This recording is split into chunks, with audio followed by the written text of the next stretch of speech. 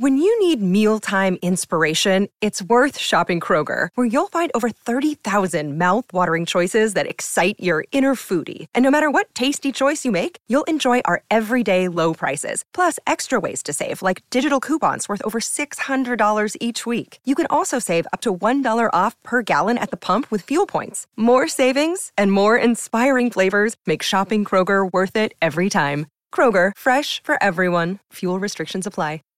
Save big on brunch for mom, all in the Kroger app. Get 16-ounce packs of flavorful Angus 90% lean ground sirloin for $4.99 each with a digital coupon. Then buy 2, get 2 free on 12 packs of delicious Coca-Cola, Pepsi, or 7-Up, all with your card. Shop these deals at your local Kroger, less than 5 miles away. Or tap the screen now to download the Kroger app to save big today. Kroger, fresh for everyone. Prices and product availability subject to change. Restrictions apply. See site for details. This is a podcast from Minute Media. This week, we have updates on Ravens signings, draft news, some NFL news, and a special guest. James Ogden from Russell Street Report joins us to talk about the NFL draft, which prospects the Ravens should and will go after, and we take a peek at his comprehensive Ravens draft guide. All of that this week on Pod Like a Raven. Hello, and welcome to Pod Like a Raven. I'm Antonio Bandeira. I'm very excited to be back with you after 2 weeks. We have much to go over as more players are signing in Baltimore and across the league. The NFL draft rumor mill is in full fervor. We're now in, will the Ravens trade all 5 fourth-round draft picks for a top offensive coordinator territory? So with that, we have much to discuss. And we brought in a Ravens draft expert to break things down with us, at least for the first portion of this episode. We'll see how long we can get him to hang around. But first, I'll introduce my 2 co-hosts, starting on the East Coast with Tim Horsey. Tim, how's it going, man? It's good, man. It's good. We are so close to ending the speculation of who are they going to take, how many times is DeCosta going to trade down, how many of these fourth-round picks is he actually going to use, what have you. Truth, rumor, speculation. I'm ready for it to be here. Unfortunately, I definitely got a little bit of a scheduling conflict. I thought it was this weekend, or this Thursday, for a brief bit, and now I'm a little bit more depressed than I would have been before. But overall doing well. We're about 10 days away. I cannot wait to sit on my couch and just watch the NFL draft. Yeah, we'll see how early in this episode we start bumming James out with how sure we are that pick 14 is not going to be a pick in the top 15 or 20. On the West Coast, La La Land, Jace Evans. Jace, how are you doing, man? I'm doing good, Antonio. Can't complain. I'm very excited. NFL draft season, it's almost here. I'm more excited for this draft than I feel like I've been in several years.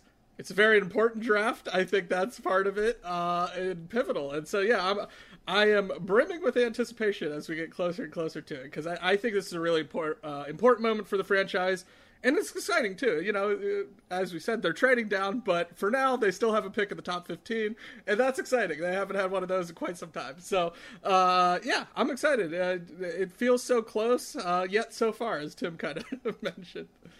All right, so without further ado, we're going to get right into the NFL draft this week and what the Ravens specifically need to do this year.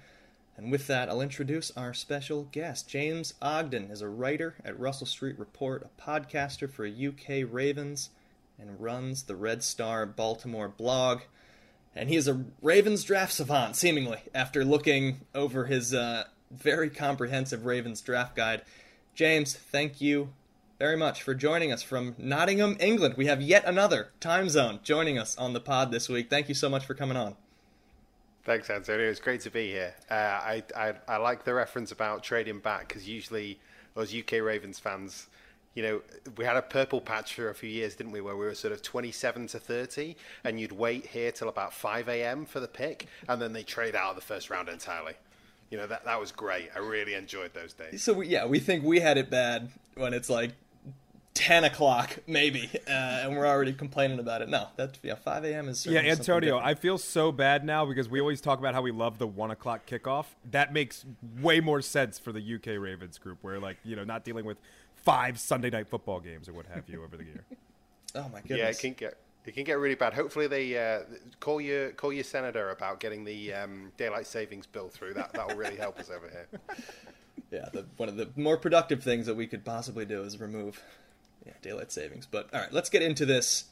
First of all, I want to hear from you, sort of your experience covering the Ravens. You seemingly sprinkled your time and your work at different places, so I'm curious to hear start with your love for the Ravens, and then your work experience and different things that you've done to get to this point, to get this draft guide written. Yeah, so my love for the Ravens started back in. I sort of tell this story sporadically across different podcasts and things, but it started back in at the start of the 2000 Super Bowl season, actually. And I was I played rugby over here, I played soccer over here, but I also played basketball, and I loved basketball, and there were a couple of American sports, basketball and hockey, were experienced a bit of a boom over in the UK at that point, and you could go and see, sold out arenas of, European basketball teams. I actually, the team I used to go and support a lot were the Manchester Giants, because I grew up in Manchester, and they were actually at the time being coached by Nick Nurse, which is very strange. So I always found it weird when he popped up to win an NBA title. Anyway, I thought I'd love these sports. Why don't I try the sport with American in the title?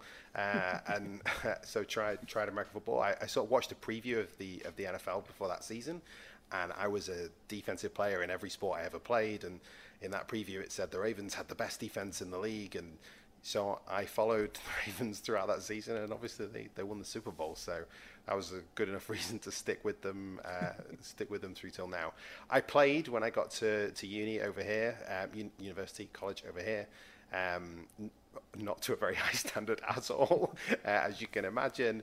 I'm sure we'd have been beaten by many a high school team in the States, but it was good fun, and I fell in love with the sport even more by playing it. And also fell in love with the kind of cerebral side and the player evaluation side.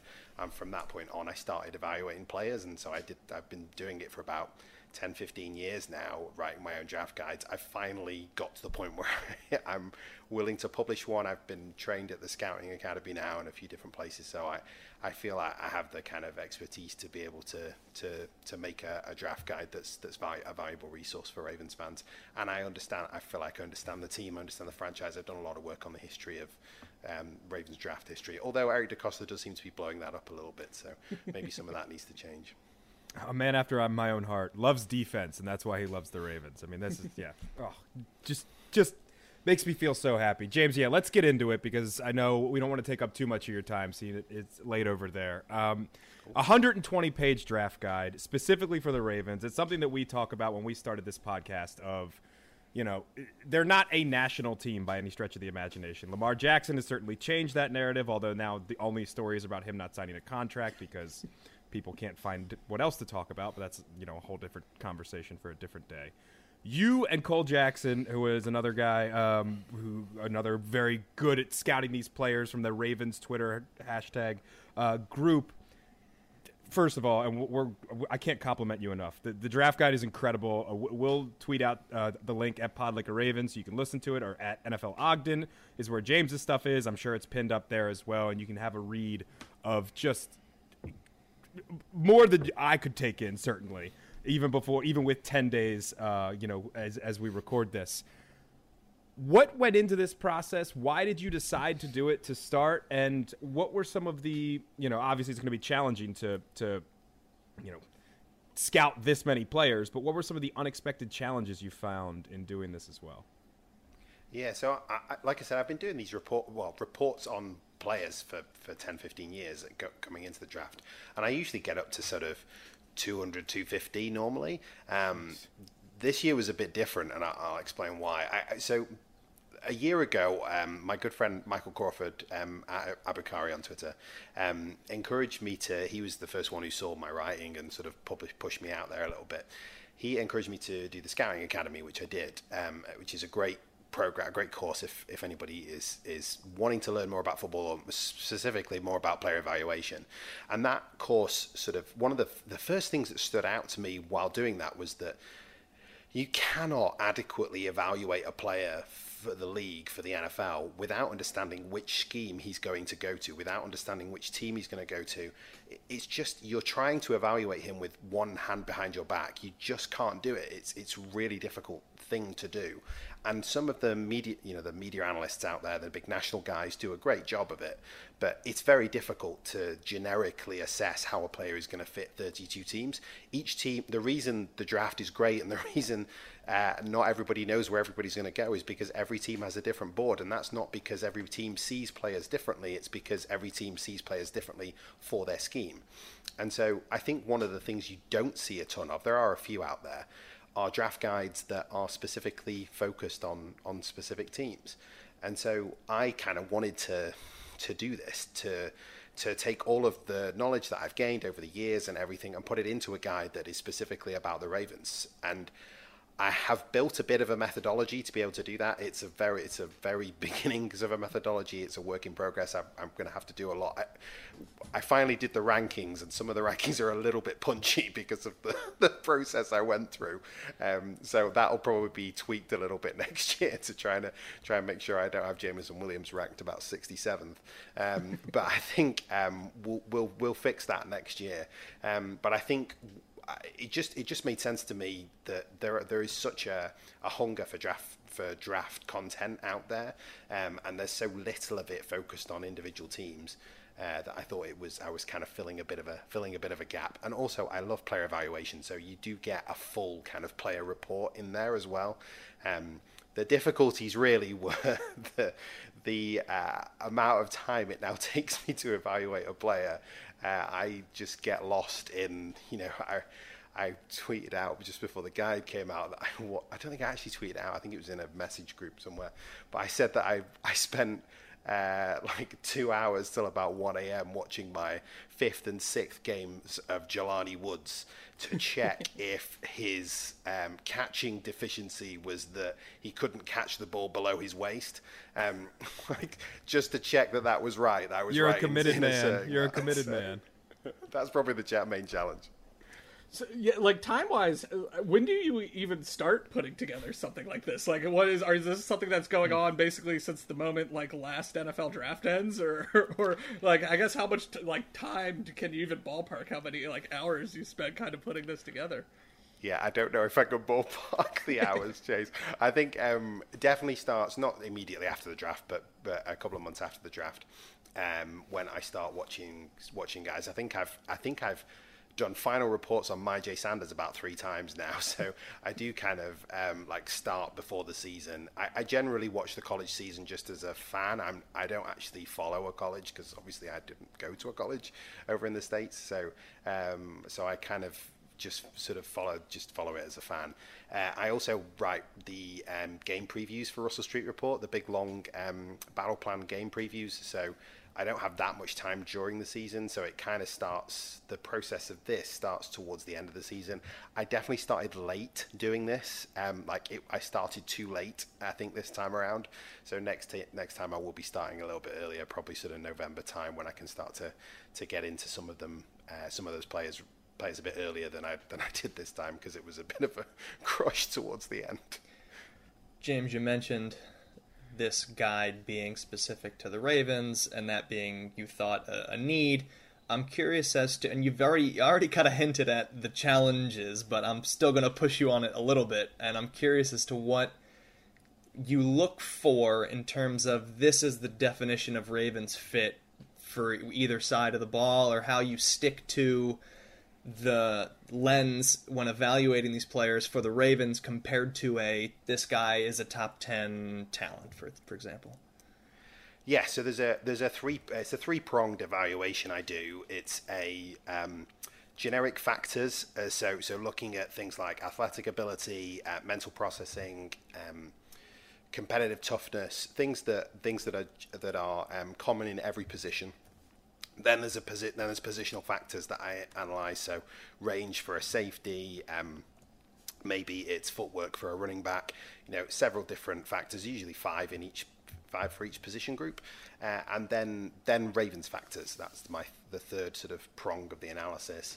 And for the Ravens fit, I spent a bit of time, like I said, I spent a long time looking at the Ravens kind of history and their draft needs. So I can bring in specific things for specific positions, but I think it's mainly it's 5 things that I rate across each of the prospects. One is athleticism. They have proven now over the course of a number of drafts, and especially under Eric DeCosta, that athleticism is important to them. I think under Eric DeCosta, it's proven that explosive athleticism is actually more important to them now. So, when you break down athletic ability, it's speed, acceleration, it's lateral explosion, it's vertical explosion. And I do think those are things that are important to the Ravens now. Intelligence, which is kind of a repeat of processing, but I think it bears repeating. The Ravens really care about getting intelligent football players.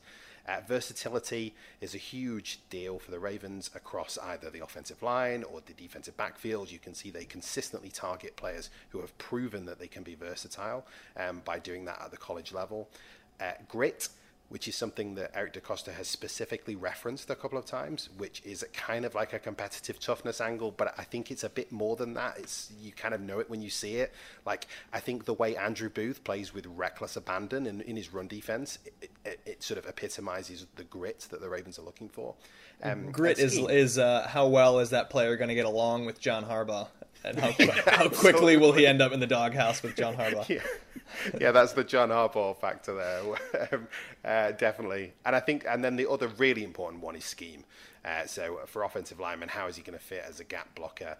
For a cornerback, how is he going to fit in man coverage? You need to be checking out specifically about scheme, so that's important. There's one specific factor that I think the Ravens care about that I don't have the time to be able to do, which I'd love to be able to do, but it just takes too long, because you can see it on film, is growth. They've proven over the last few years that they like players who have grown over their career in college, and that there is still growth. There is still room to grow with that player. Adafe Owe was a great example of it, a guy who even over just 13 or 14 games, I think he played, you could see the growth on film of him. And so, but you have to watch like at least one game from every year, and preferably probably every game from the final year. It's just too much to watch. I will go back and watch the Ravens picks once they've picked and try and find that, but it's just not something I feel comfortable rating because I just don't have the time. It's so important, and your answer from a couple questions ago, where we love these big boards. We'll sit here and read mock drafts till the cows come home, but scheme fit is just so incredibly important, and I'm sure there's so many cases where a guy just didn't land in the right spot, and that's why maybe he would have a different career with whoever it is compared to where he got drafted to. Now, let's get into some of these players here, and we'll do some of the sneaky guys we like, and all the 4th round picks, who are some guys that would be instant starters, and how important is it? We were talking off air here before.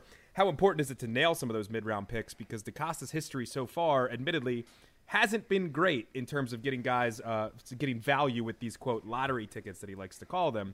But let's start at the top. 2 guys that we've talked about here, and you know this way better than we do. Jace watches a ton of college ball, especially for work. I kind of just pretend I know what Jace knows because Jace told me things, and then I just mimic it there. But 2 guys on the offensive defensive line. If you listen to this podcast, that's the only thing I really like talking about anyway. It's Jordan Davis and Tyler Linderbaum. And they seem like 2 guys that are, Davis has the combine workout, and there's always a guy every year, shoots up the draft boards because he has an insane combine workout. Linderbaum, on the other hand, and I know Cole Jackson, who worked on the report with you, I know just based on following him on Twitter, I don't know him personally, doesn't seem to like him very much, in terms of a Ravens fit anyway, that would be. Can you just give us a breakdown of both of those players? And do you think, because people in the national media are on either side, some people think Davis is maybe not top 10, but definitely in that 11 to 15 range. Some people think that because he's not an every down player, that's going to affect him. Linderbaum the same with his size and scheme fit and what have you. For the Ravens at 14, we're not going to do the trading down, jokes or whatever it is, and it's not a joke. It's very real. It's definitely going to happen. If both of those guys are there at 14, do you see the Ravens taking a stab at either one of them? Why or why not?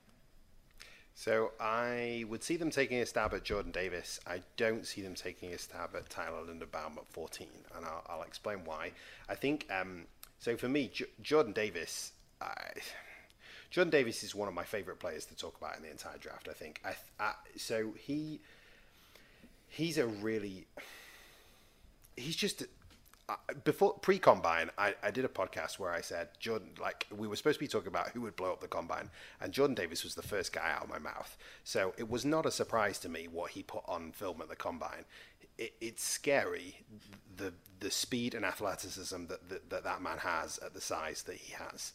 And the thing you have to remember, which is one of the things the Scouting Academy teaches you, is you're in the projection business if you're trying to do this. You cannot just simply take what a guy has put on tape in college and say, this is what he's going to be in the league. You have to project that guy, and scheme fit is part of it. But it's also partly looking at a guy and trying to be creative and saying, who is this guy going to be in the league, especially if you are thinking of a specific team in mind. So Jordan Davis, he's explosive with his speed. He's explosive with his strength. I think, so the conversation with Davis really comes down to the snap count. It's how many snaps are you going to get him on the field as to whether he's worth the 14th overall pick. If it's going to be 20 and he's 20 snaps a game because he's actually playing at 370 or 360, then yeah, it's probably not worth the 14th overall pick. If you watch the guy throughout the year, you see a different player towards the end of the season. And I think it's because he's dropped some weight, he's got serious about it, and you see him play a lot more snaps. You see him play almost as many snaps as Devontae Wyatt. They almost start to come on and off the field together towards the end of the year. So if you get a guy like that can play 40 snaps a game, this is an entirely different conversation, because he isn't a two-down run stuffer. This is the thing that really annoys me about people evaluating Jordan Davis. He is not a two-down run stuffer. The guy will come off the field as every defensive lineman does, but you can bring him off the field whenever you want. You can keep him on the field on 3rd and long, and he's going to give you some pass rush. There are the beginnings there of good hand usage in terms of his pass rush. He has a bull rush which is very hard to handle. Obviously, he's got a two-hand shuck. He's got a cross chop. There are some moves there that are starting to be used that could be really dangerous. The thing for me is you cannot block him with one guy. If you bring one guy, it is over. Whatever you are trying to do, it's over. The thing that's really interesting with Jordan Davis is the actual fits at the moment doesn't quite work. So he's a one-gap player at the moment. He isn't a two-gapper. And if you bring two guys, you can put him on skates and take him out of the play. So he doesn't yet know how to occupy double teams. That's not a problem. His size, his ability, he will be able to do it. It'll just take him a while. So I'm not saying he's not a scheme fit, which would be ridiculous. I think you are kind of projecting more pass rush, and it is a snap count discussion. Like I said, I think that's the main thing with Davis. So I would take him, I think, at 14, depending on who's available. Done. We're done. Interview done. We're taking him at 14. I'm in. I'm all the way in. I think it's definitely it's certainly a possibility, and I would. It really does depend on who else is there, because there is a chance that there are 14 other players, and I think there are probably just 14 other players in this draft I would take above him on talent alone. Only just, though. He's about there. He's about 14, 15 on my list, I think. Tyler Linderbaum's a different discussion entirely. I think Tyler Linderbaum is not a great scheme fit with the Ravens. He's going to be a very good center, and there comes a point where it is too good to pass up. The Ravens, it comes a point, but I don't think that's a 14. He is a great zone center. He is one of the best I've seen in space, interior lineman I've seen in space in a long time, and that's going to be where he lives at the next level. The Ravens could do more of that, but I just think if you're taking him and hoping for the Ravens to do more of that, you're asking for trouble. Greg Roman is gap. He's a gap-heavy guy. It is not going to change, and so I like him, but I don't think he's the pick at 14. So one guy, I believe you mentioned him already, I kind of wanted to ask about and kind of spin it into just a sort of a broader discussion again of what the Ravens might do at this pick. Is I believe one of your 5-star fits, I believe you called your Red Star guys, is Andrew Booth, and you have him at number 4 on your overall list here. Do you think there's a chance? I've seen him. He's a guy I feel like throughout this whole mock draft season I've seen consistently climbing higher and higher in everyone's mock draft, similar to Trayvon Walker's another guy like that who I think would be a decent fit with the Ravens, and you were pretty high on too, I think, fit-wise. Yeah. But do you think a player like Booth will be around, and if so, will the Ravens make a move on him or another one? Not a 5-star, but obviously your number 3 overall, Kayvon Thibodeau. Do you think these guys will fall, or even do you think there's any chance this is actually the year, with all the picks they have, the Ravens might trade up for one of those guys? Yeah, so Booth is one of my punchy rankings. So I did Booth really early in the process, and for me, talent alone, that's where he is for me. And I'll argue with anyone until the cows come home about that. He really is. I think he's consistently in phase with the receiver. He has outstanding athletic ability and processing. I think he reads route progressions and wide receivers really well. I think he has extremely good, he's very smooth in his footwork. He has really good ball skills. And he has such a quick trigger against the run. He is so aggressive. Like I said, he plays with this reckless abandon where he just throws his body at ball carriers. He looks like a Raven. Like, I defy anyone who knows the Ravens to watch his film and think this guy doesn't look like a Raven. He really does. And he's one of the easiest red stars I've ever given. Like, I do this every year where I give red stars, and it was just like I watched one tape of this guy and it's like, wow, he's a Raven. I obviously watched more than one eventually. I think so. His leverage can be attacked a little bit in press. There are some things to work on. I'd like to see him improve the timing of the way he breaks up passes on short passes to the sideline. But these are, you can notice I'm giving you like caveats about like weaknesses in very specific circumstances that you should be able to fix. When you read between the lines, so one of the other things you need to do when you're evaluating players is context. What about this player? And when you read about Andrew Booth and you read coaches' comments, this is all speculation. Like, I have no idea. I love the kid on film. When you read between the lines of what the coaches were saying about him, so he barely played until his final year, and when you read between the lines, I think some coaches were suggesting that he could have been on the field more than he was. Now, that's not going to go over well with the Ravens. If that is the case, it certainly could land you in John Harbaugh's doghouse, as we've already talked about. He's been injured throughout the pre-draft process as well. I wonder whether that is what's dropping him down boards. These national media guys, they're plugged in. They know what teams are doing, and so they're not going to look stupid by ranking somebody that high when they hear that a team isn't actually that high on those guys, when there's other reasons for it. And I feel with Booth, that is the main challenge. And I wonder whether that's going to play into his draft position, which is why he probably will be there at 14, but that's also why the Ravens may pass on him at 14, ultimately. You asked about somebody else as well, Jace. Well, Kayvon Thibodeau is another kind of one who obviously there's been a lot of talk about. I believe we talked about on this show. There was some chatter of him falling, if the Ravens might be able to make a move on him, how he'd fit with the Ravens, that kind of thing. If it somehow he falls within kind of striking distance for them. Yeah, well, Thibodeau is one who, so Cole, as you mentioned before, who's a really good friend of mine, Cole, did a number of the trenches reports, and so Thibodeau is one of Cole's guys, actually, in terms of actually doing the evaluation on them. But obviously, I've kind of watched a few of those guys as well, just to make sure that I can talk about them. Thibodeau's just an explosive pass rusher. The consistency thing that I hear, I just didn't see on the film that I watched. Like, yes, there are times when he doesn't impact the game as much as you would like, given the explosive side of him. But I put that down more to sort of technique and to kind of a bit more refinement, basically, as a pass rusher. I think he's a great player. I think he's easily a top 5 player in this class. If he gets to 14, it's crazy. Some NFL decision makers have made have just made a terrible mistake if that's the case, and I would imagine the Ravens will run the card up for him if that's what happens. You see it happen. You've seen it happen so many times in Ravens history, and it would be for different reasons, clearly, because Suggs fell because of his perceived athletic limitations, which was a nonsense. But it's a bit of a parallel to Sizzle, who really shouldn't have been there where the Ravens were picking, and Thibodeau would be a similar situation. I just can't see him getting out of the top 5. I really don't. Yeah, I'm with you. I think there's a lot where there's smoke, there's fire with some of that stuff too. And it's funny because, and I want to talk about a bit later, and God, I have so many questions. We could be here all night, but I know we don't want to do that. Some sneaky needs for the Ravens, because the same ones have come up over and over again. But I do want to talk about one of the obvious ones, and it would be a need that Thibodeau fills, and that's edge rusher or edge presence or edge guy, whatever you want to say.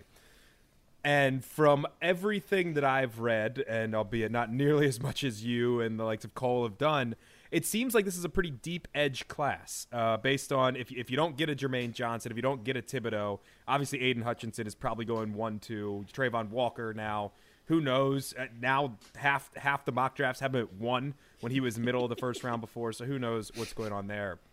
Can you identify a couple guys that I'm not even like, fourth round steals, but maybe even second, third round guys who the Ravens go, take the card up in the second or third round, maybe even one of these fourth round picks they have. They pick this edge guy and you're losing your mind because it's like, I can't believe that the Ravens got that guy. He's going to be an impact player. They got a steal there. Yeah, so I think the first guy to mention, and so he's an interesting conversation because it would be a redshirt, is David Ojabo, who appears to be falling in kind of projections into the second, third round. I've seen a few people sort of around like up and down on this, but I would take him at 45 quite happily. Like I feel the guy is a kind of top 10, 15 talent. I didn't see the same like obviously there are some issues with his run defense, but I didn't see the same kind of, there's some people who seem to think he's just he's a liability as a run defender. I don't see that at all. I think his pass rush is scary. Like, it's scary how refined his pass rush is, given that he's actually played less snaps than Dafe Owe played. And this guy has a fully fledged plan with several moves that he can beat you in several different ways. So for me, and obviously the speed and explosion is there too. So he's not quite Owe standard in terms of speed and explosion, but I think he ran a 4.55, and I think his 10-yard split was in the 100th percentile of edge defenders. So the guy's ridiculously athletic. Obviously, the Achilles could be a problem for him long term, but if he's there at 45, there's absolutely no way you can be passing on that.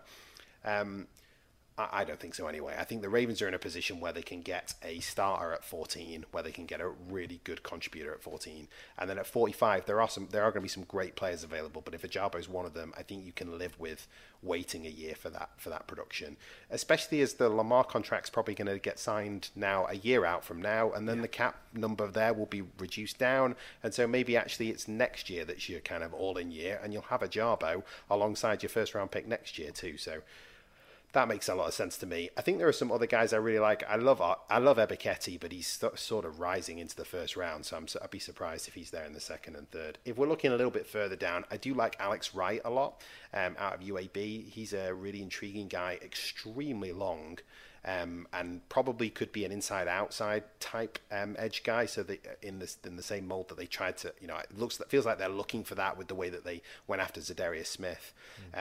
They always like length on the defensive line. They're always every year or 2 years they take a really long guy to potentially play at the 5 technique. So that guys like Zach Seiler and they always take these long guys to try and play 5 technique. And Alex Wright is really raw in terms of how he uses his length. Like, he just doesn't know how to use his body yet.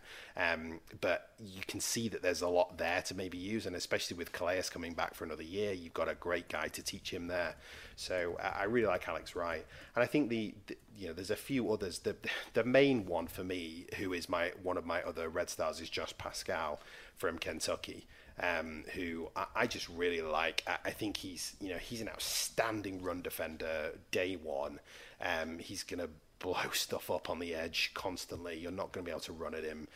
He plays with great play strength. He's 6'2", which I sometimes like in defensive linemen. He's got real natural leverage.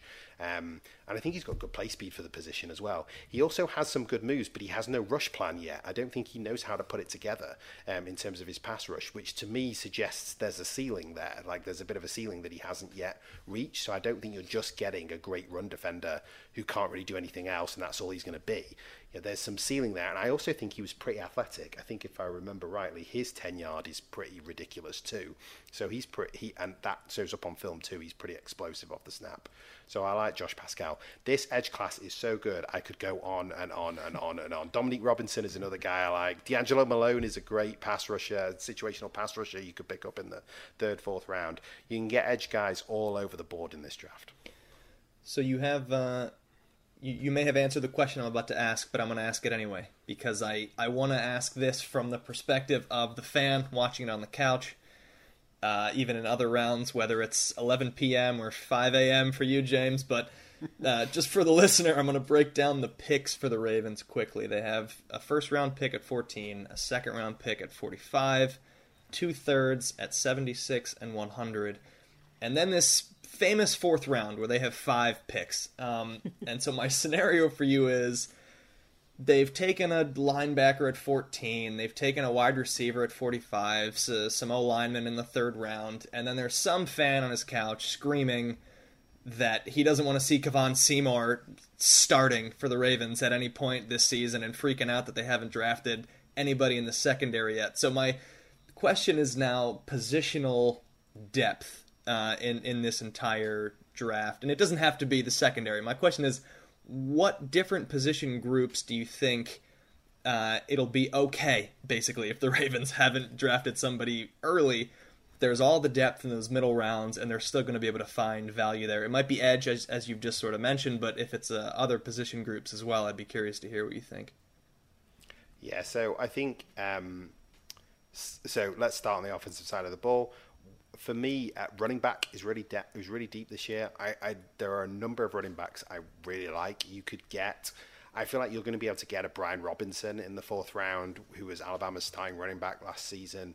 I feel like, personally, my personal favorite, who I wrote up for the report, who probably shouldn't have been written up for the report given where I think he's going to end up going, but I love him so much. It's just Dameon Pierce, who's the running back out of Florida, who was criminally misused by Florida this year. I've watched a lot of Georgia's defense, inevitably, and if you watch Georgia's defense, they shut down everybody they play in terms of running backs. They did not shut down Dameon Pierce, and he only got 8 carries against them, I think, but he took it for about I think it was 60 yards, and each carry it was like there were like 3 guys in the backfield every time, and it was just, I love Dameon Pierce. I love his loss mitigation and the way he's creative with his footwork. So you get a guy like that in the 4th round, so the 4th, 5th round probably. So the running back position is deep. So, and I think the Ravens will take one because I think they don't want to be stuck going into a season again with a non-draft pick in that position. I think center is very deep. I like a lot of the center. The Ravens like to spend mid to late round draft capital on centers, and it feels like that's going to be the situation again this year. Some of them are a little kind of on the light side, and you would maybe say that's not quite right, but that's very different when you're drafting in the 4th and 5th round than drafting a Tyler Linderbaum in the 1st round. So I kind of like Cam Jurgens out of Nebraska quite a lot. That's my kind of guy in terms of later centers. Cole Strange is great as well out of Tennessee Chattanooga. So I like him too. So that's a good position, good depth on that position this year. Corner definitely has depth throughout the draft. The only thing I'd say about the corner position is I'm not so sure about some of the fit of the kind of 3rd, 4th round corners that are around. I don't love the fit with the Ravens, but the Ravens often do take guys in that sort of realm that we don't. Brandon Stevens is a great example, a guy that we didn't really see coming, or at least I certainly didn't see coming. So there's a few interesting ones in there. So corner's definitely got some depth to it. I actually think linebacker's got some depth, but I do think the Ravens are looking out for a Mike, and I think there are only a handful of guys who could play Mike in the Ravens scheme in this draft, and I think most of them will be gone early. You actually teed me up perfectly there for the question I had, because my mind has drifted to the guys, at the top of the kind of available linebackers, and specifically I think there's a debate more or less between Devin Lloyd and Nakobe Dean. As you mentioned, if you watched Georgia, it was impossible to not see Nakobe Dean, and I was very intrigued by everything he brought all season.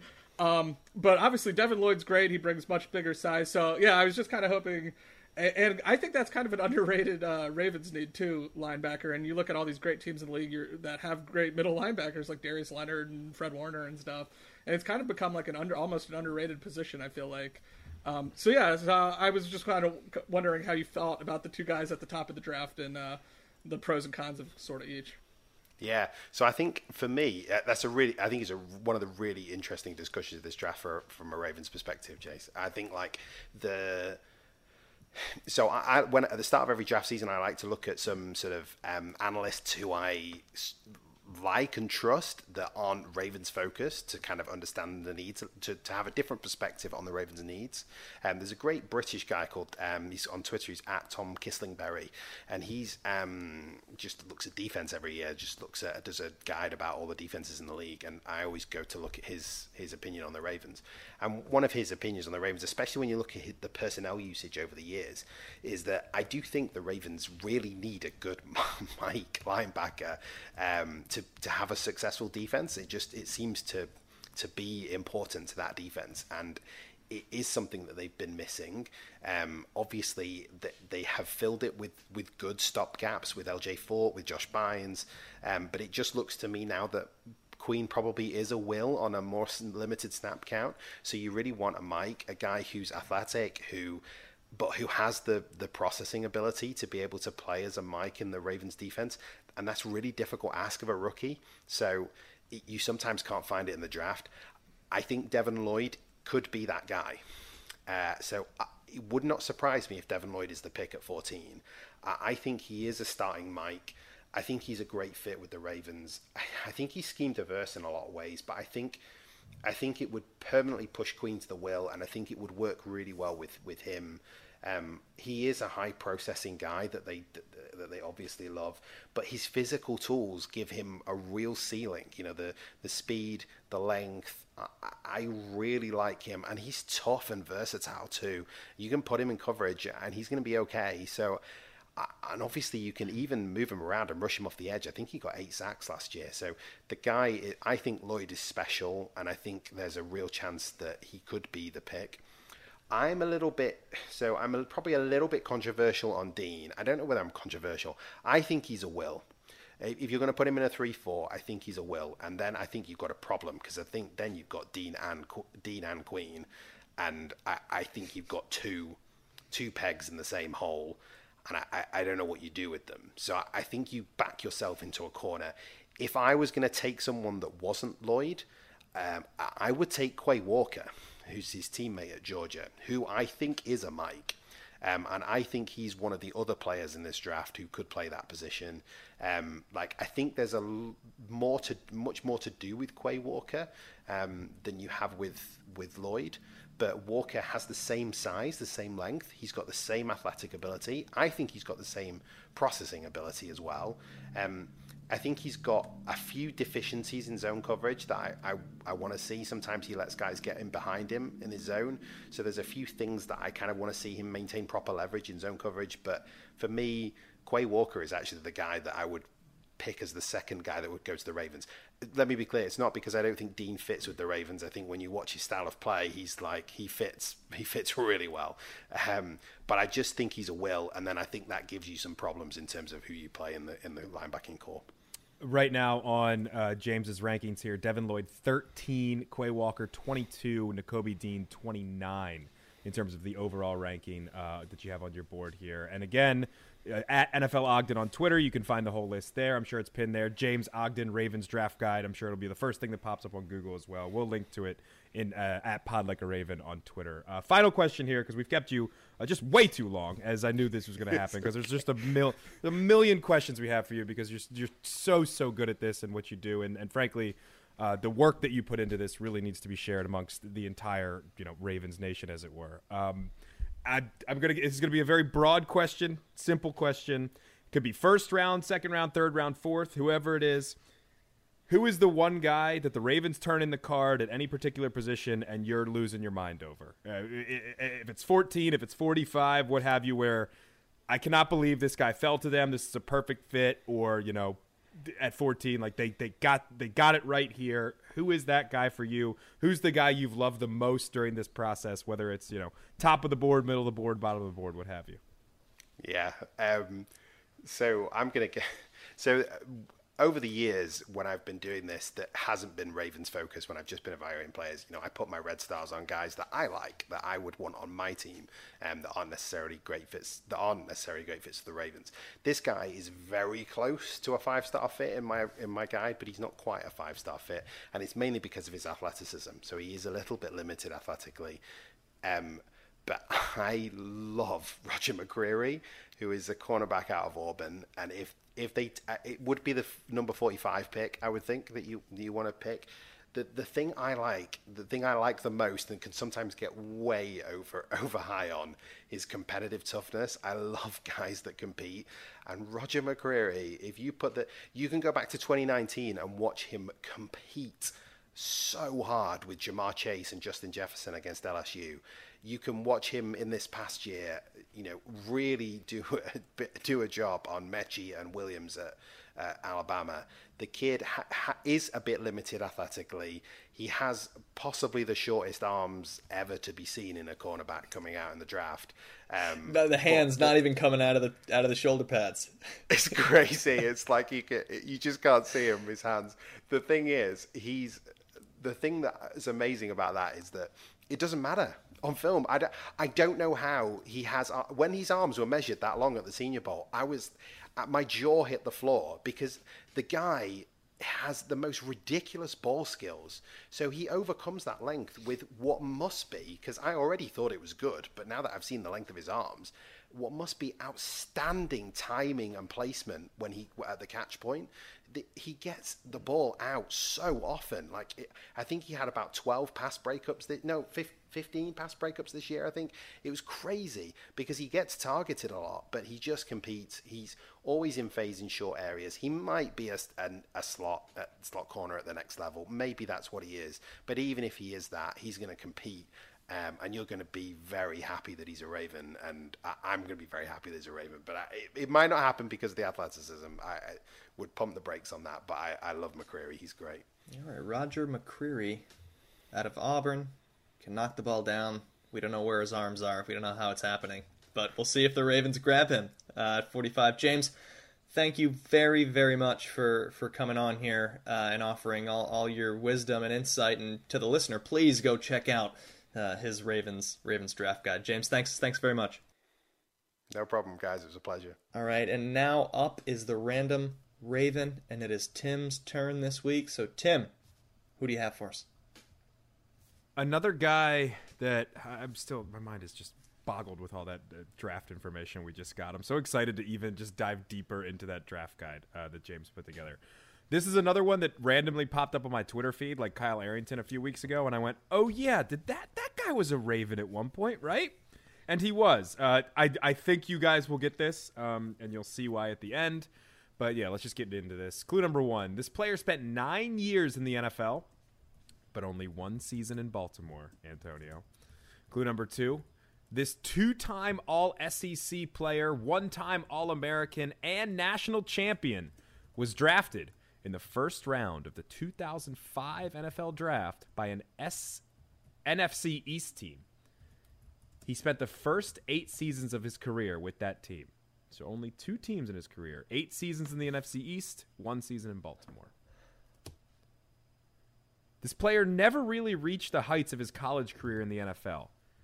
During his senior year at LSU, he recorded 9 sacks, which ranks 4th in LSU history for a single season. Across his entire NFL career, he totaled 10 sacks. So just 1 more than his 1 season at LSU. Clue number 4, in 2013, this player played in 5 games for the Ravens, primarily as a backup on the defensive line behind the likes of Haloti Ngata and 2 former random Ravens, Chris Canty and Arthur Jones. He wore the same number as Make Kimoyatu, definitely going to be a random Raven at some point, Brent Urban, and Adalius Thomas, among others. And clue number 5, which is why you guys might get this. This player, nicknamed Swagoo, didn't know that, is now an NFL analyst for ESPN. I have it. I started to piece it together actually earlier, I think, but yeah. I forgot this guy did play for the Ravens. It took me a second. I was like, wait a minute. He definitely had a cup of coffee with the Ravens. Yeah, I'm gonna need enough, James to come back. I did phone a friend situation here because I still have to work this out a little bit, but we'll see. We'll see if I can by the end of the episode. Let's turn now to Ravens news, because that has also happened. Outside of the draft, the Ravens are also keeping some players that they already had on the roster, and the first name is Calais Campbell, officially re-signing for 2 years, $12.5 million. Good move by the Ravens. Bring in the veteran presence, or keep the veteran presence. Not quite ready to retire was Campbell, but my concern here, guys, 2-year deal, ages 36 and 37 seasons for a defensive lineman in the NFL. I have my questions about his health moving forward with this deal and his productivity at those ages, but not too expensive of a deal, I suppose, to keep what is one of the best voices, literally and metaphorically, in the NFL. Keep him in Baltimore. Yeah, literally. I mean, just the best voice. We could get him on the podcast when he retires, and he could just do VO for us. It would be amazing. I love the deal. I think Calais was still playing at a very, very high level, even for his age. I think it's not. I'm sure there might be a way to get out of it after 1 year, too. I'd have to look into the further details of that, and sometimes that stuff is hidden until it actually happens. But Calais Campbell was one of the best players for the Ravens last year at age 35, like unquestionably. Still a dominant force on the defensive line, and a guy that I think the Ravens still realize that they're going to need some defensive line depth, of course, and he is going to be former NFL Man of the Year, or Walter Payton Man of the Year, excuse me, just one of the good guys in the National Football League, a perfect mentor for Jordan Davis when he gets drafted at 14. Oh, be still in my heart. James made me so excited, by the way. We didn't really, because we had so many things to ask him. That glowing review, if I wasn't already all the way in, I am so much more in on Jordan Davis going at 14 to the Ravens. Please let it happen. There's so many players I want. Devin Lloyd, oh my God, I could go on and on. But, yeah, I love this deal. For a guy, so he's not the pass rush presence we maybe even thought he might be when he came over from Jacksonville. I think that side of his game's definitely declined, and he's dealt with seemingly a string of injuries, which is tough. But he still appeared in 15 games last year, which is kind of almost hard to believe given how, constantly injured he seems. So he really fought through injuries last year. And I'm with Tim. I think he's still such a good piece for the Ravens defensive line. I think he's probably, as Tim said, he was the best defensive player, certainly, I think, on the Ravens last year, start to finish. Pretty much the only guy who made it through the entire season. And, I think he's a reason their run defense was number one in the NFL. He's still really good at that. And, as Tim mentioned, he's the Walter Payton Man of the Year. He's a great leader. He's I think it's easy to kind of forget that the Ravens, even though, it's a kind of an older defense in some ways, on the other side of the ball, very few veteran voices. So I think just having as many vets in the room as you can get is still good, valuable. And I think he's proven he's one of the great leaders in the NFL. Guys seem to like him and stuff. And, I'm glad he's still around. I think he still brings a very valuable presence to the team on his field with his run defense and, just leadership in the locker room. He's, the veteran voice, right? He's the oldest player on the team that isn't Sam Cook. So I think so. I'm all for it. And I think the price is fine.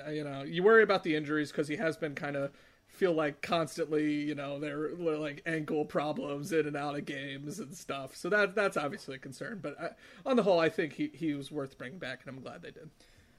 Calais Campbell, 93.5 sacks in his career. As Jace mentioned, the bulk of those came a couple to several years ago when he was sort of peak with the Jacksonville and Arizona. But hopefully he's able to. I think he has mentioned before that 100 sacks was a goal for him, a career goal. He's said it multiple times now, so it's clearly something he wants. We'll see if hopefully he can reach that in the first season of this 2-year deal, and then add 2 in year 2. So we'll hope for good things from Campbell. And then another the return of. I put this down. I feel bad about this. It's mean to say this, but, whatever. It's a podcast. I call him the consolation prize, and it's re-signing Josh Bynes. after the whole Bobby Wagner fiasco. But Josh Bynes, a good Raven, a productive Raven, does a lot of things, does some things well, a one-year deal for him, so good to see Bynes back in a Ravens uniform. I think for very similar reasons of sort of what Campbell brings. He clearly, every time he's left and come back, he seems to immediately stabilize whatever is ailing the Ravens defense.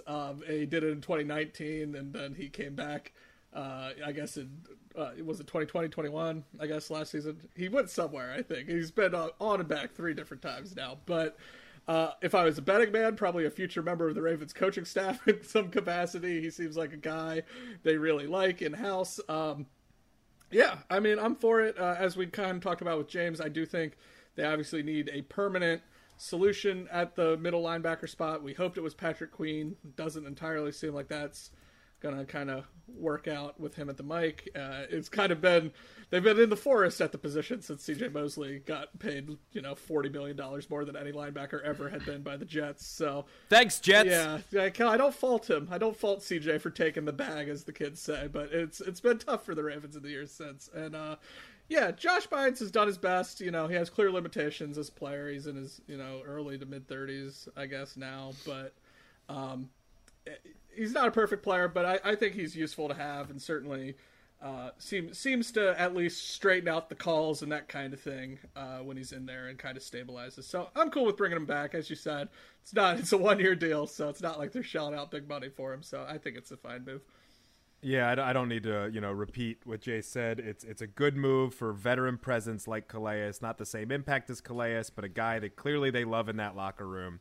That they want to be there and to still contributes. But the other important part here, I don't think, and I do not think it will, stop them from drafting somebody, if it's that Devin Lloyd at 14, but it won't be because it'll be Jordan Davis, or some other Mike linebacker, as James was talking about later in the draft, to kind of nurture that player into that role alongside Patrick Queen. Tim, the Ravens can just trade 4 of those 5 4th-round draft picks and just move right back into the first round again and get another guy. There is a line from Krieger and Archer that I would love to say right now, but it is not family friendly, so I'm going to just pass on that. Something else that I suppose I've taken maybe too long to mention. We're almost an hour in here, but we record this on Monday, and the Ravens back at the castle today. Voluntary off-season workouts kicked off today. Tyus Bowser in the house. He's rehabbing because he's got to come back from the serious injury. Marcus Williams was there, new Ravens signee. It was nice to see him, showing up early, putting the work in. Marlon Humphrey was there saying his ridiculous things as usual. But I'll tell you who wasn't there, and that's Miles Boykin, because we've found out somewhat recently, from as we've been recording, that Boykin has been released and is no longer in the Ravens' plans or organization. A wide receiver who couldn't quite get the production, get the plays, excelled in special teams, and now has been on the team too long to be held as a special teamer, I suppose. So I turn to you guys now. First of all, thoughts on seeing some of these Ravens back in the building and the buzz that generates, and the loss of Miles Boykin, a farewell, if you will, to Boykin. What's coffee going to do for a guy like me, in the immortal words of Marlon Humphrey? Yeah, it's always exciting to get the guys back. I am constantly worried after the events of last offseason about injuries, so I've been trying my best to just be like, it's very early. It's voluntary. Nothing serious is happening. They're, just putting in the work. But yeah, it's always exciting, with the draft a week away. As for Boykin getting cut, I think there was a lot of speculation this move would happen, sooner than it probably ended up having happened. I believe Jeff Zrebiec was, and I think Jamison Hensley too, were tweeting about the Ravens did try to trade him, but there was understandably not a ton of demand for a receiver who caught 1 ball last season. That's tough. That's not going to be a high demand for that. So the move saves, $2.5 million, I believe, is the figure. Yes, that Jeff Zrebiec had cited.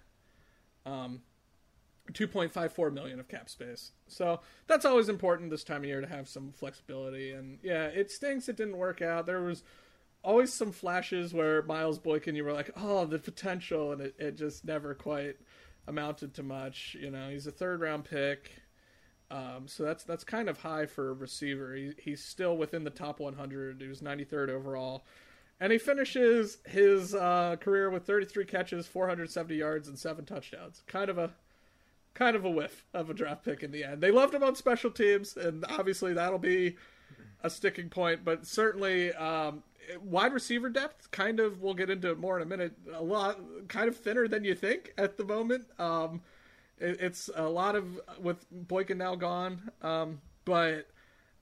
yeah, I mean, it's hard to justify keeping just one guy around for special teams, so it makes sense.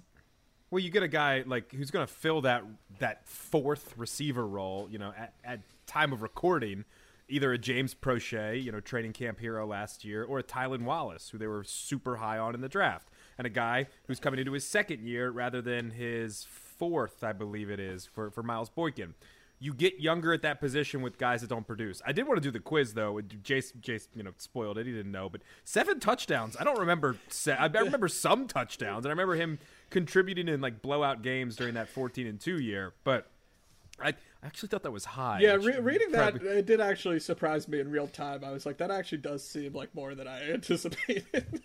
Probably tells you all you need to know about Miles Boykin. I think just to stress it, the special teams thing, he did play a lot of gunner, it seemed like, on special teams, which, you know, the Ravens more than most care about special teams a lot. 3rd phase of the game, you know, not just 2.5 or whatever it is. So they're going to have to find somebody to replace that. Maybe Tylan Wallace is that guy who replaces him. You know, we drafted him last year to kind of take over for Boykin, and maybe you hope that he steps up a little bit more. I think, I don't know, it's still just draft speculation from last year. I liked Tylan Wallace, what I saw when they picked him. He didn't get a ton of opportunities because there was so many people in front of him. Maybe this gives him more of a chance. And they're going to strengthen in the draft and maybe sign a Sammy Watkins type in free agency as well. Just quickly in terms of the guys, coming back, it was a nice surprise on Monday morning to see that because I didn't realize that they were coming back. I wasn't so in tune with the schedule. And then you get the tweet of Marlon Humphrey walking in, like, just kind of bobbing his head around, having a great old time, and I was just like, this is it gives me the same feeling as I'm going to have next week during the NFL draft when they're showing football highlights of football guys doing football things with pads and helmets on, and it's just like, oh God, I miss this so much. Like every pick, I'm just here for the 90 seconds of Mel Kiper screaming over whatever this guy does well, just to watch some highlights, just to get a little fix of football during the draft. So yeah, it's a cool moment. It's good to see guys back in the building. And Antonio said, you know, not that it really means much, but kind of cool to see Marcus Williams there, like already in the building. You know, you love to see that. Getting that FaceTime in, checking hands, kissing babies. Yep, got to be a rock of this organization. All the fun stuff. And then quickly, I want to include also the Ravens signing 4 exclusive rights free agents. The most interesting, I would say, of the 4, Tyler Huntley. Signed Tristan Colon, Christian Welch, and Nick Moore, the long snapper. So some guys returning, you know, shockingly returning to Baltimore. Yeah, if there was for some reason any doubt, yes, Tyler Huntley is still the backup quarterback of this team. And that's pretty much it for Ravens news. So I want to turn and do a little bit on the NFL. There's not that much to go over, but I have one sort of talking point that I brought up this week that I want to hear from my co-hosts on, because it's kind of fun. It's kind of first takey. So why not at this point? We've gotten all that good, serious analysis from James.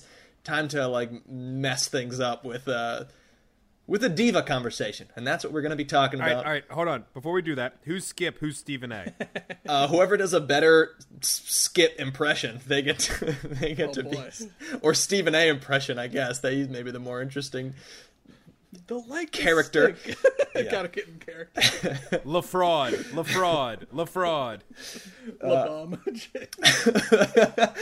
We're talking wide receivers. We're talking divas.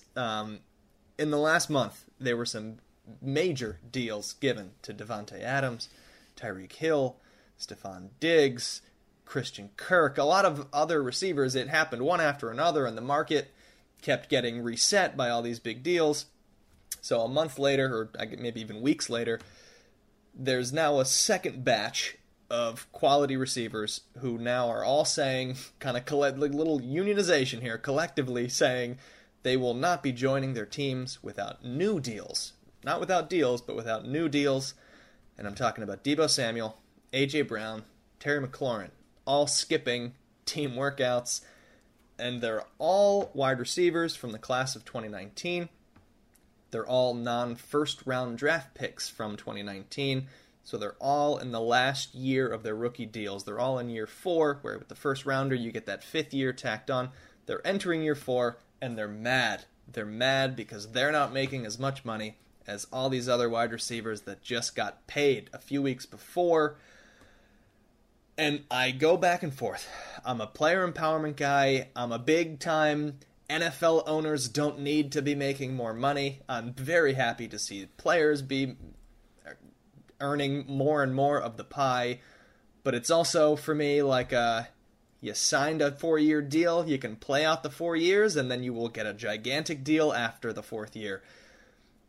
So I guess my question is, it's easy to debate that side of it, but further from that is, what is the solution here for this type of relationship from maybe an NFL perspective? Is there a contractual thing we can do with these players to make it automatic where deals get added based on certain production after a certain number of seasons? Is there something else? Are we just going to go to the NBA 1-year deals for all these guys so they can keep re-signing the next year when the salary cap goes up? What is the solution to bringing peace between the teams and these wide receivers? I don't know if there is one, because I think it's just you're inherently at odds with each other. Because I'm completely with you. On the one hand, yes, it's certainly within a player's right to try to, extract what they're worth. We're in a capitalist system, all that stuff. At the same time, you sign a 4-year contract. Generally, you play that 4th season. You're under contract. That's what a contract's for. So, I see both sides of it, and it definitely, in these guys' case, I feel like I'm a little more sympathetic to the guys coming off the 4-year deals. It's guys like Xavier Howard. I don't know if we talked about this on the show, but he got a mega extension for a corner, and he already had been the highest paid corner a few years ago, and was mad about that deal. And then reworked it so he just got $90 million new dollars and 2 years added on. I'm like, how does this work? You sign a contract and just 2 years later, I don't like it. And then he gets a new contract. I don't know. That doesn't seem entirely fair to the teams necessarily. But with these guys coming off their rookie deals, I mean, I guess the solution is just more money on the rookie deals, Antonio, because these guys are making so little that aren't first round picks. I mean, comparatively in the NFL sense. Obviously they're making more than you and I and all, pretty much everyone we know, but I guess maybe, yeah, because these guys, they're not first round picks. So Lamar Jackson, for example, is making $22-some million on that 5th year option. It rocketed up I think he made $5 million last year. So a significant increase, and he was the 32nd overall pick and obviously a quarterback as well.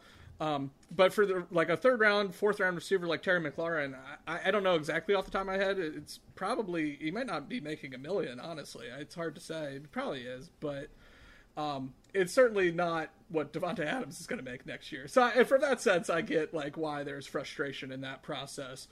But that being said, also the money will come. So that's the other thing. I guess it's just having a good working relationship. But that's also, I think, hard because NFL teams are trying to get these guys to sign for as little dollars as possible at all times. So it's hard to know. I think the ultimate solution was probably just to foster better relations so you don't get these kind of protracted standoffs, is just to pay rookies more because that's when, players are historically at their best on their rookie contracts. Certainly a lot of positions outside of quarterback. So, yeah, I don't know if that helps, but I think it would at least go a long way to solving this problem. But it's definitely interesting, and it hurts my feelings talking about, we were talking about this a little just pre-show, but it hurts my feelings that we are not having this contract conversation in some ways with our own Hollywood Brown, who was drafted before every one of the guys we mentioned who are currently in some kind of contract standoff with their team. I mean, obviously they have the 5th-year contract, 5th-year option to work with, and that's cool. But it would be nice if Hollywood was worthy of one of these, or in the discussion for one of these record-breaking deals. But I don't see him sniffing that kind of money unless he just becomes a completely different wide receiver this year. So there's pros and cons of where the Ravens stand. They don't have to break the bank on a receiver, but it would be nice if they did for the first time in their history too. So it would be nice if they did if the guy deserved it. That's right. A whole different conversation. But what's really funny here is I pulled up the contracts according to Spot Track of A.J. Brown and Deebo Samuel, and this year, base salary with signing bonus, what have you, they are both making so base salary. They're both making $3.9 million. Oh, wow. Okay. The signing bonus, for Deebo Samuel is $904,000. AJ Brown $532,000. I'm not sure why his is significantly less. It might be where he was drafted. But Marquise Hollywood Brown is only making $2 million base salary this year, but over the course of his contract, he has made more. He started out with a bigger base salary because he was a first-round pick, what have you.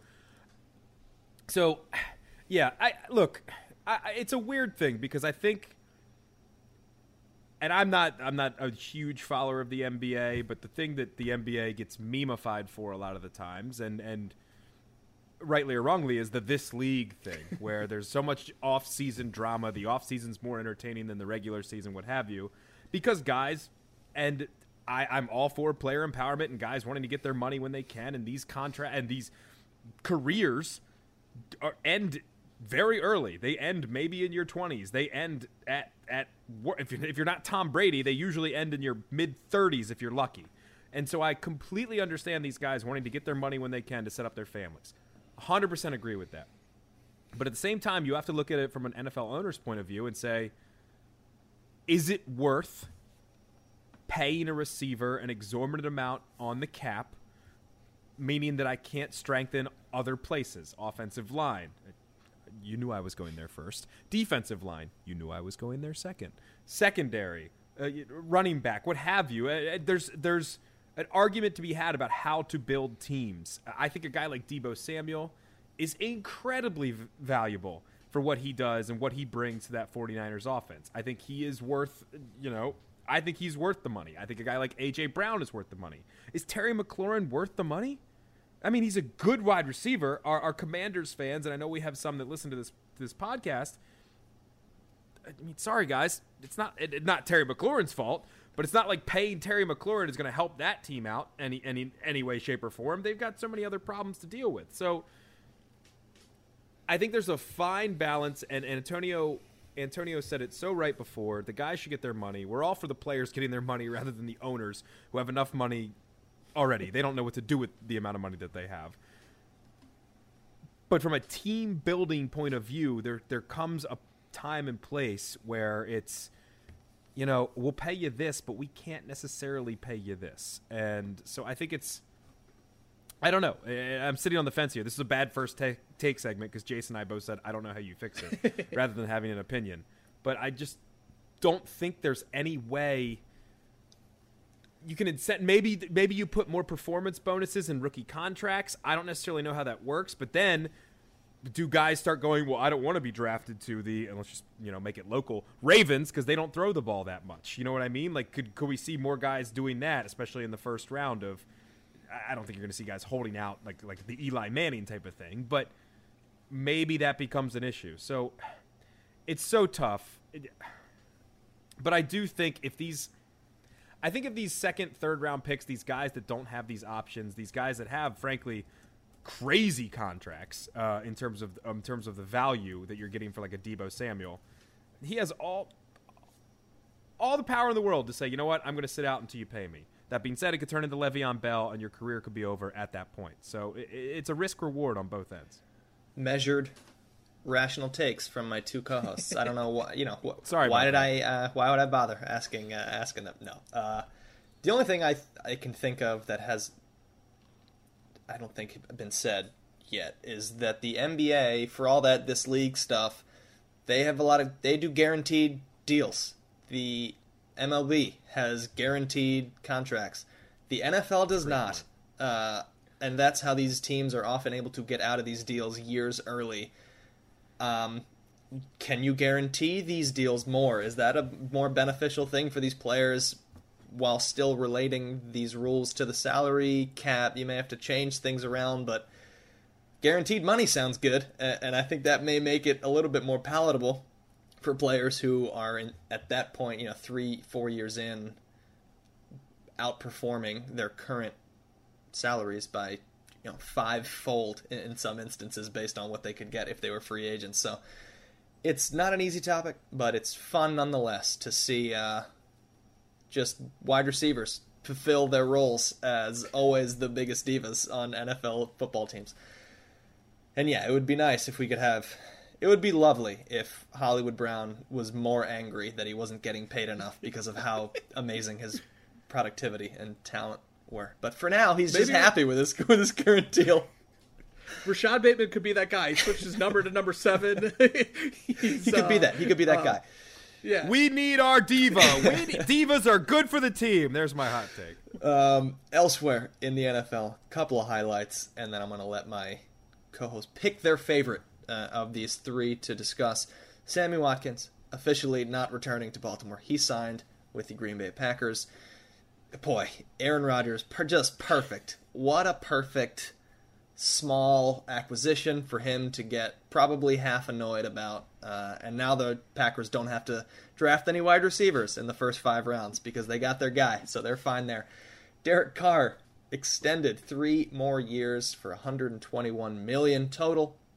He's now signed with the Raiders through the 2025 season.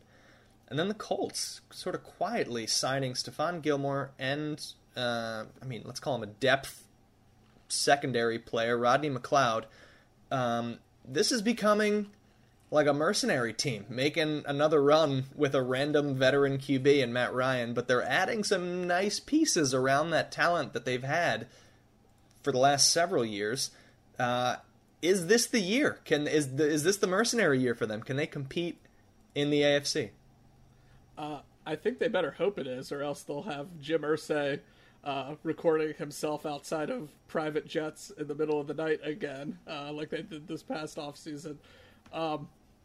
As an outsider, not a Colts fan, obviously, I am intrigued by everything they do. I find Jim Irsay fascinating, and I find their offseason very interesting. It seems like if they don't succeed, there will be a new coach and possibly GM there this season, I would guess. But for me, the other big takeaway is Lamar's going to get so much money. When Derek Carr, who I think is a fine quarterback, I think he's good. I think he's one of the more hotly debated quarterbacks on Twitter over the years because he's basically just like West Coast Kirk Cousins kind of in some ways. I think he's probably better than Cousins. Certainly his ceiling's higher. But there'll be some Derek Carr moments throughout the years where you're just like, come on, man. But, he's still the top half of the league, you'd probably say, certainly top 20 starter. And it's hard to find someone who's a top 20 starter in the NFL, and that makes him an interesting point. And, yeah, he's getting all this money, and Lamar, who I obviously think is a much higher ceiling player than Derek Carr, is going to just earn so much money in free agency. It's kind of scary. Yeah, I mean, it took us this long to mention the Lamar Jackson contract, so that's good. Yeah, it might be a new record. Yeah, right. There's a reason that he's waiting, because these just go up and up and up and up and up. And as Antonio mentioned, like the NBA players signing the 1-year deal because they know the cap's going up, what have you. Good on Lamar. He's betting on himself because guess what? If he's injured again or COVID again or doesn't perform again, there's a massive debate to be had in terms of the calm down, in terms of the value of the contract. The contract is still going to get signed, everybody. Do not worry about that. But either way, he's going to make his money because guys like this are making their money. In terms of the Colts, I think Stephon Gilmore is a great signing for them. I think he's a very, very, very talented player. And yeah, this is Irsay. Be nice, Tim. This is Irsay going, we're going to go all in and going balls to the wall, what have you. And, compete in the AFC, maybe. The AFC is loaded. They better compete in the AFC South. They're playing the Jaguars and the Texans 4 times this year total. So it's just them and the Titans now, and now they have to keep up with the Titans. And this Colts team, I think Matt Ryan is better than Carson Wentz. I think Stephon Gilmore with some of the guys, Kenny Moore, who is incredible for them in the secondary. Darius Leonard is obviously there. Defensive lineman. DeForest Buckner. DeForest Buckner, thank you, former 49er. It's just escaped me there. That's why Jace is here to save me. They better compete, and they better be in the playoffs, because if they miss the playoffs again with this, old Jimmy's going to go a little crazy. And I don't know what's going to happen then. All right, that's all I had in terms of NFL things to go over. There's 75 teams in the AFC looking to compete for a playoff spot this year. It's going to be fine. It's going to be great. In my prep work, let's call it, I saw the standings of the AFC North, and I sort of I took a breath and felt better about myself that with the Ravens having everything go wrong in one season, seemingly, they lost 2 fewer games than AFC Super Bowl representative Cincinnati Bengals. They went 10-7. Ravens went 8-9. We're fine. Things are fine, and we will compete. I don't care how many good players there are in the AFC. But with that, last thing to do is to go over the Random Raven one more time. So, Tim, can you read us those clues, please? I can, real quickly. Speaking of AFC North, and we didn't talk about it, but we should mention, the Browns are just going to throw a bunch of guaranteed money at people, and that's hilarious. Denzel Ward, 5-year deal, $100.5 million contract with $71.25 guaranteed. Denzel Ward, good player. Deshaun Watson, who knows what's going on there. But it's the Browns, so it's going to blow up in their face. Had to get a Browns joke in. Final clues here for the Random Raven. Clue number 1, this player spent 9 years in the National Football League, but only 1 season in Baltimore. This 2-time All-SEC player, 1-time All-American, and national champion, was drafted in the first round of the 2005 NFL Draft by an NFC East team. He spent the first 8 seasons of his career with that team. Clue number 3, this player never really reached the heights of his college career in the NFL. In his senior season at LSU, he recorded 9 sacks, which is 4th all-time in LSU history for a single season. But across his entire NFL career, he totaled just 10. Clue number 4, in 2013, this player played in 5 games for the Ravens, primarily as a backup on the defensive line, behind the likes of Haloti Ngata and 2 former Random Ravens, Chris Canty and Arthur Jones. He wore the same number as Make Kimoyatu, one of my favorite names to say, Brent Urban, and Adelius Thomas, among others. And clue number 5, this player, nicknamed Swagoo, is now an NFL analyst for ESPN. Now, Jace, I know knows it, so I like to go to the person who might not know it first, and that would be Antonio. Antonio, rack in your brain. Did you find it? I have a name, but I don't think it's right. So if I can guess, It might be better for me to go first. I will hold my response. You guess, and then we'll let Jace guess. This can't be it, though. Is it? I don't want to embarrass myself either on national podcast. Is it Marcus Spears? So that's the name I had too. I'm pretty sure that's his nickname, and with the meme, with the glasses. It is Marcus Spears. Correct, Antonio. Played for nice the Cowboys? Wow. The Cowboys was the only other team, and then he played with the Ravens for a bit, and that was wow. it. I feel pretty good about that one. I'm going to be honest. I pulled that one right in the 4th quarter. 2-minute drill. Marcus Spears. The analyst was the part that ended up helping me more than anything else. I figured that would be it. That's why I was said is by the time he's still kind of in our lives, essentially, by watching NFL Live. He's still around. he's all over ESPN these days. He's one of those guys that they seem like doesn't leave the studio. It's like Stephen A. Smith for NFL takes, Marcus Spears for basketball takes. Yeah, I'm sure that's what I want to hear. Well, that was a fantastic Random Raven, Tim, and a fantastic episode. I want to thank my co-hosts, and I specifically want to thank James Ogden for coming on and giving us so much great draft insight. We have a lot of the stuff that he said written down. We're going to hold him to task on certain names and then see what happens when the draft comes in a few weeks, and we'll see what the Ravens end up doing. We're going to be back next week. We've been doing these every 2 weeks, but the NFL draft coming up, not this Thursday, but next Thursday. So we will be back published on Tuesday, 2 days before the draft, to do our first round mock. It's one of our favorite things every year. We tend to get the first 4 picks right, and then it devolves after that. This is going to be harder than several of the other mocks that we've done. We may be wrong with pick 1, which would be fun, if anything else. So we're going to do that again next week, mock draft. We're going to force ourselves to keep the Ravens at 14. We're not going to be tempted to do any trades, have them move up or down, and take players that we want. And that will be next week. So we're very excited for that. For Jay Sevens and Tim Horsey, I'm Antonio Barbera. Thanks so much for listening to us, as always, here on Pod Like a Raven. We will see you with a mock draft next week.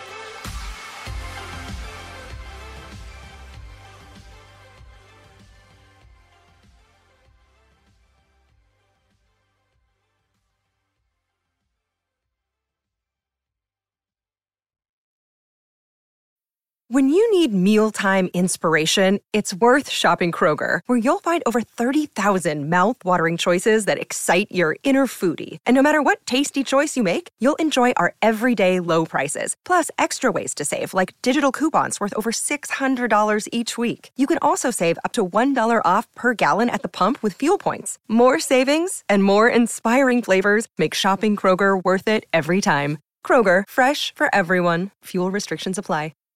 Save big on brunch for mom, all in the Kroger app. Get 16-ounce packs of flavorful Angus 90% lean ground sirloin for $4.99 each with a digital coupon. Then buy 2, get 2 free on 12 packs of delicious Coca-Cola, Pepsi, or 7-Up, all with your card. Shop these deals at your local Kroger, less than 5 miles away. Or tap the screen now to download the Kroger app to save big today. Kroger, fresh for everyone. Prices and product availability subject to change. Restrictions apply. See site for details.